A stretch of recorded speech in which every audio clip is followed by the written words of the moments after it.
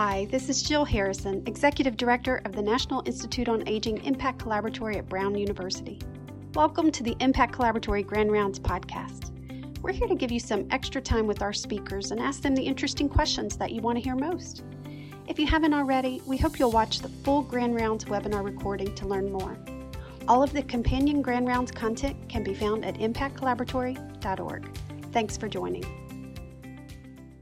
Hi, it's Susan Mitchell. I'm one of the PIs of the NIA IMPACT Collaboratory, and I'm really pleased to have this podcast with Ellen McCreedy, Assistant Professor at the Center for Gerontology at Brown, who yesterday presented a terrific Grand Rounds entitled Using a Pilot to Test and Refine Your Measurement Strategy. So, hi Ellen, great to be with you today. Hi Susan, thank you for having me. So I'm looking forward to our chance to chat a little bit more about what you presented yesterday. My first question is, the Music and Memory program I know is an established program that's already used in many nursing homes around the country. Can you tell us a bit about its history and then how the fact that it's already somewhat widely used is either advantage or disadvantage in regards to doing this pragmatic trial? Yes, so the Music and Memory program, for those of your listeners who are not familiar with it, is where for people who live in nursing homes and have dementia, it's where you find the music that those people enjoyed when they were young adults. We say between the ages of 16 and 26.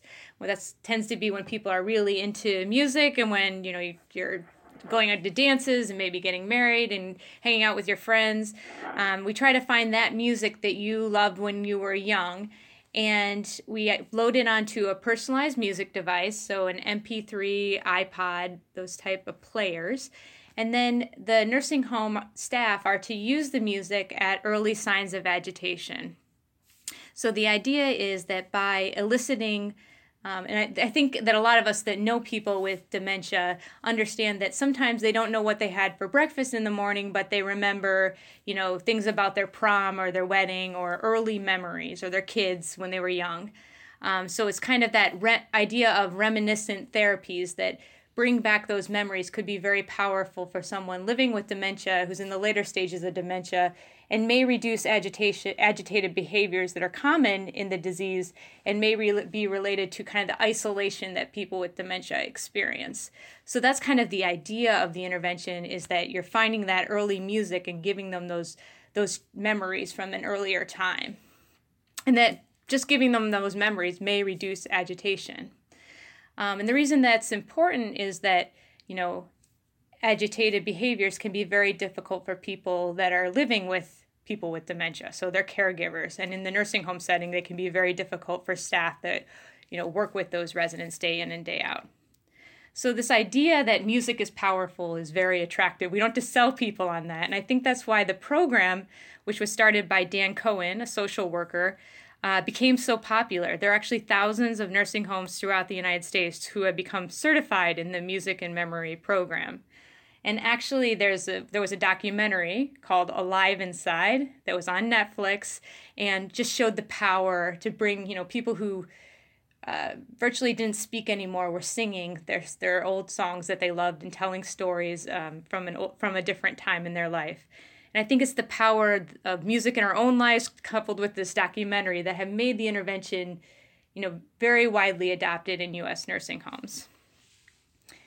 So the advantage of this, and then I guess coupled with there's a big movement in the country to reduce drugs, antipsychotic use to manage these behaviors, agitated behaviors.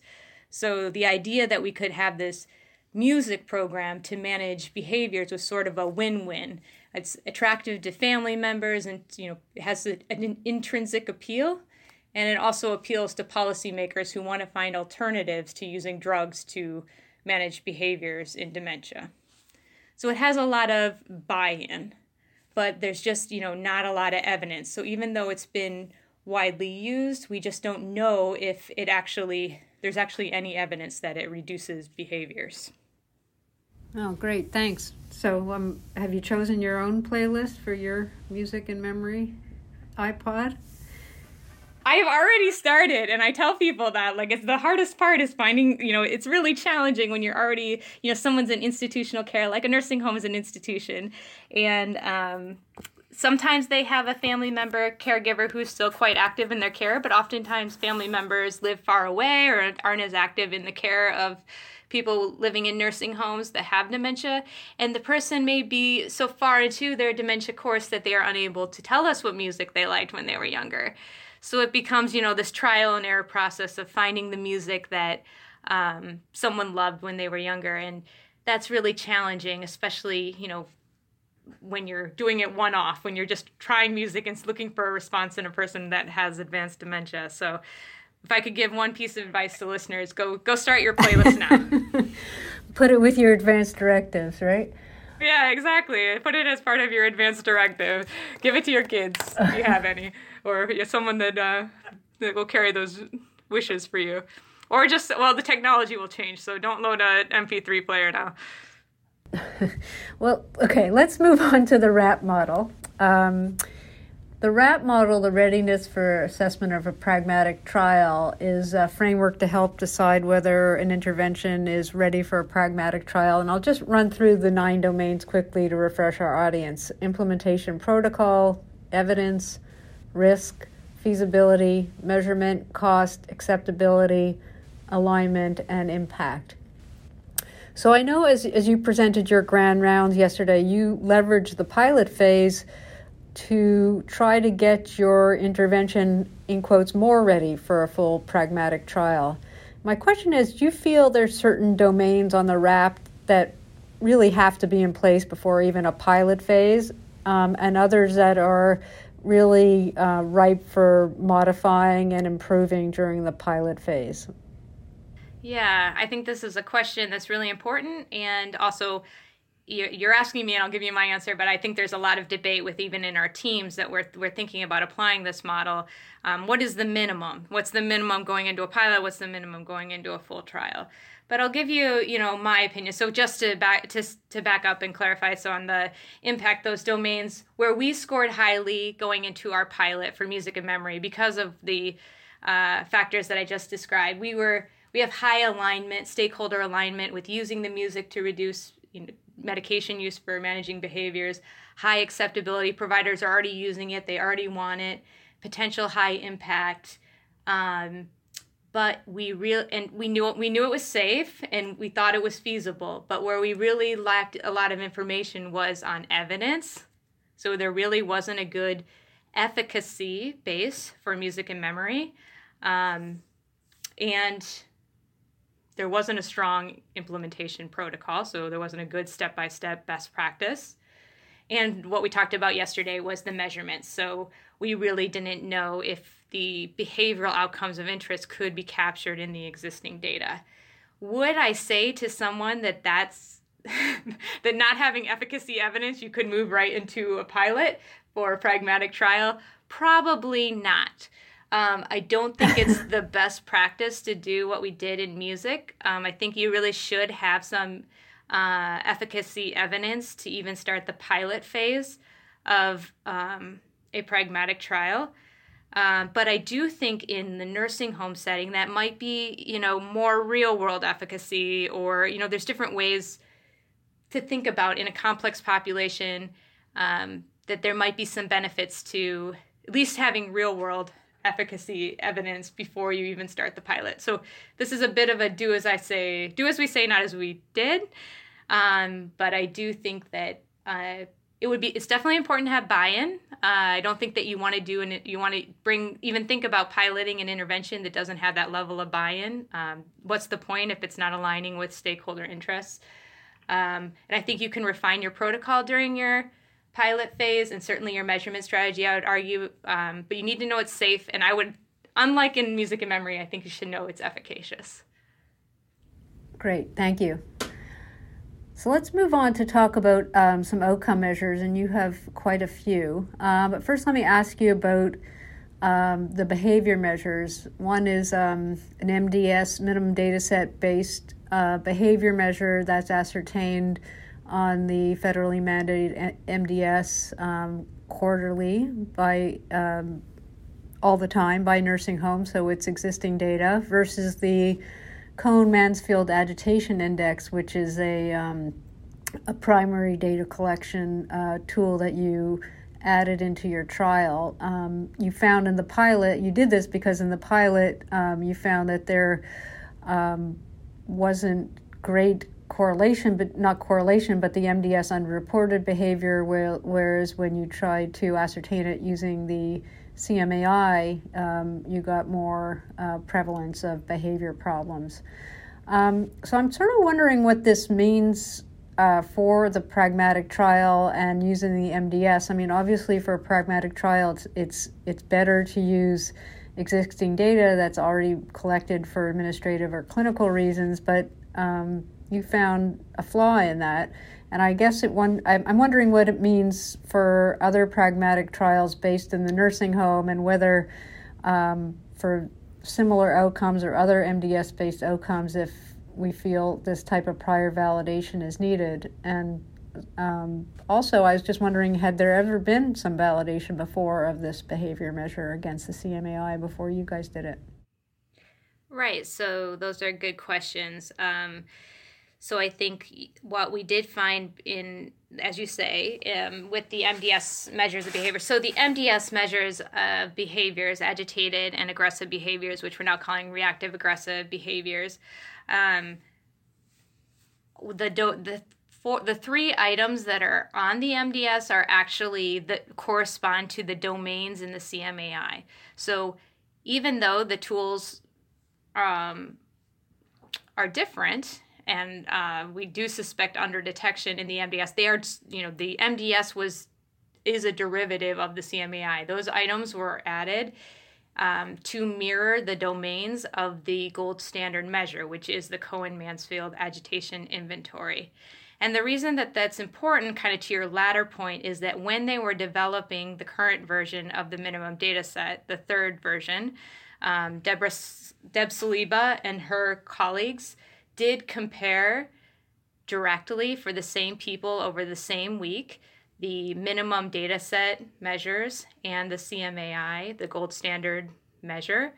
And so to answer your question about whether it has been done before, yes, it has. It was done during the validation of the minimum data set by the RAND researchers.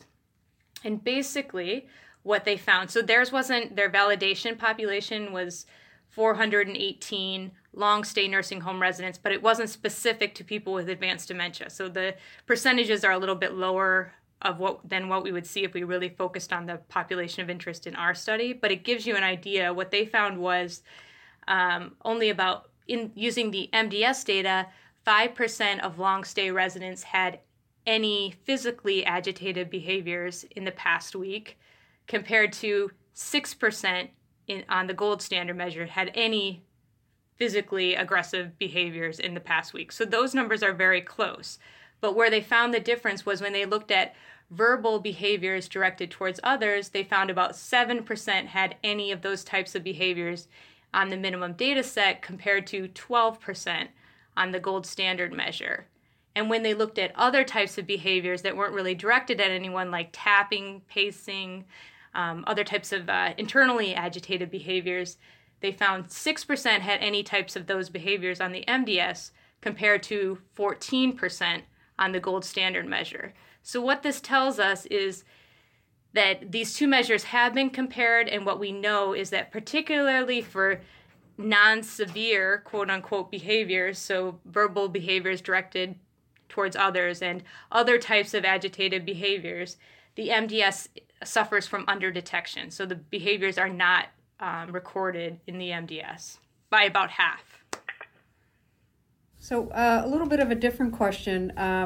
I know you said yesterday you spent a fair bit of time yourself in the pilot facilities doing some of this work, and I know that you're a PhD, you're a non-clinician, and I wonder what it was like for you to actually go into the nursing home and see these residents, and where you're actually applying this research from a non-clinician standpoint, and if that experience shaped your way, either you're looking at this trial or the type of research we're trying to do in the collaboratory. So going into the sites was great for me. I mean, it was a really great experience. I was in nursing homes because I was part of the evaluation team for the QAPI demonstration project in Minnesota. But this was, another, I think that everybody who's doing an implementation study should have to go into the nursing homes and at least be there for a couple of days. It was very eye-opening to me, not just to understand what the barriers to doing the intervention were. For example, like I went at baseline and then I went back, 4 to 6 months later, and, there was one site where the equipment was still in the box, or I went out and they told me they couldn't download any music for the entire 4 months because they don't have internet. And, there's all these things that you learn when you're, have to actually go on site and be there, that you don't get sitting in an office. So it was a very good, humbling and good experience to me. The other piece that I learned firsthand was what we are really asking in the data collection. So these staff interviews where you have to take frontline nursing staff off the floor are really a burden. They're time consuming. They're hard. The staff isn't really trained to. The CNA staff were nervous about completing the surveys. They raised their anxiety to have to sit with the researcher and answer questions. So I think just deciding how many people we really needed to have staff interviews for, how much time that was really going to take for staff off the floor for, was really part of what went into doing our power calculations. I would have said to do more if I hadn't actually been there and saw what it take to get to what a hardship it was to take staff off the floor to do those interviews. And I think just from the effect of the intervention perspective, I was able to see during the pilot some of the stories that you see in the documentary, like some of the really exciting success stories. But I also saw, residents for whom it didn't work, or who they forgot that they had put the iPod on and they kind of left them with it. And I saw that they didn't have the verbal capacity to tell them to take it off, but they started patting the headphones off. So a lot of the ways we've designed our implementation best practice protocol is to really be aware of, our approach to, how you put the music on people, holding the headphones, making sure you only keep it on for 30 minutes, check back with the person. So a lot of these best practices actually came from seeing some mistakes in the pilot that were made by our pilot sites. So I would encourage, if you're doing any kind of study, to, in the pilot, go to the sites if you can and visit them, see how they're both doing with how hard your measurement strategy is really to implement, how they're really doing with implementation, and get some first-hand knowledge of what the impact's going to be of the intervention. Great. Well, thank you. Well, I think that's all the questions I have. Thank you very, very much for your insights, Ellen, and we look forward to seeing the results from music and memory, and wish you luck as you're in the implementation phase, and I hope it all goes well for you. But thank you so much for sharing your experience. Thank you so much for giving me the opportunity, and I hope we have some good news to share with you about music and memory. But either way, we will learn a lot, I know, through this process that we can share, and to other folks that want to look at these non-drug interventions. Hopefully, we can share our experiences and using the different measures so that they can plan their trials. Great. Thanks so much. Thank you for listening to today's IMPACT Collaboratory Grand Rounds podcast. Please be on the lookout for our next Grand Rounds and podcast next month.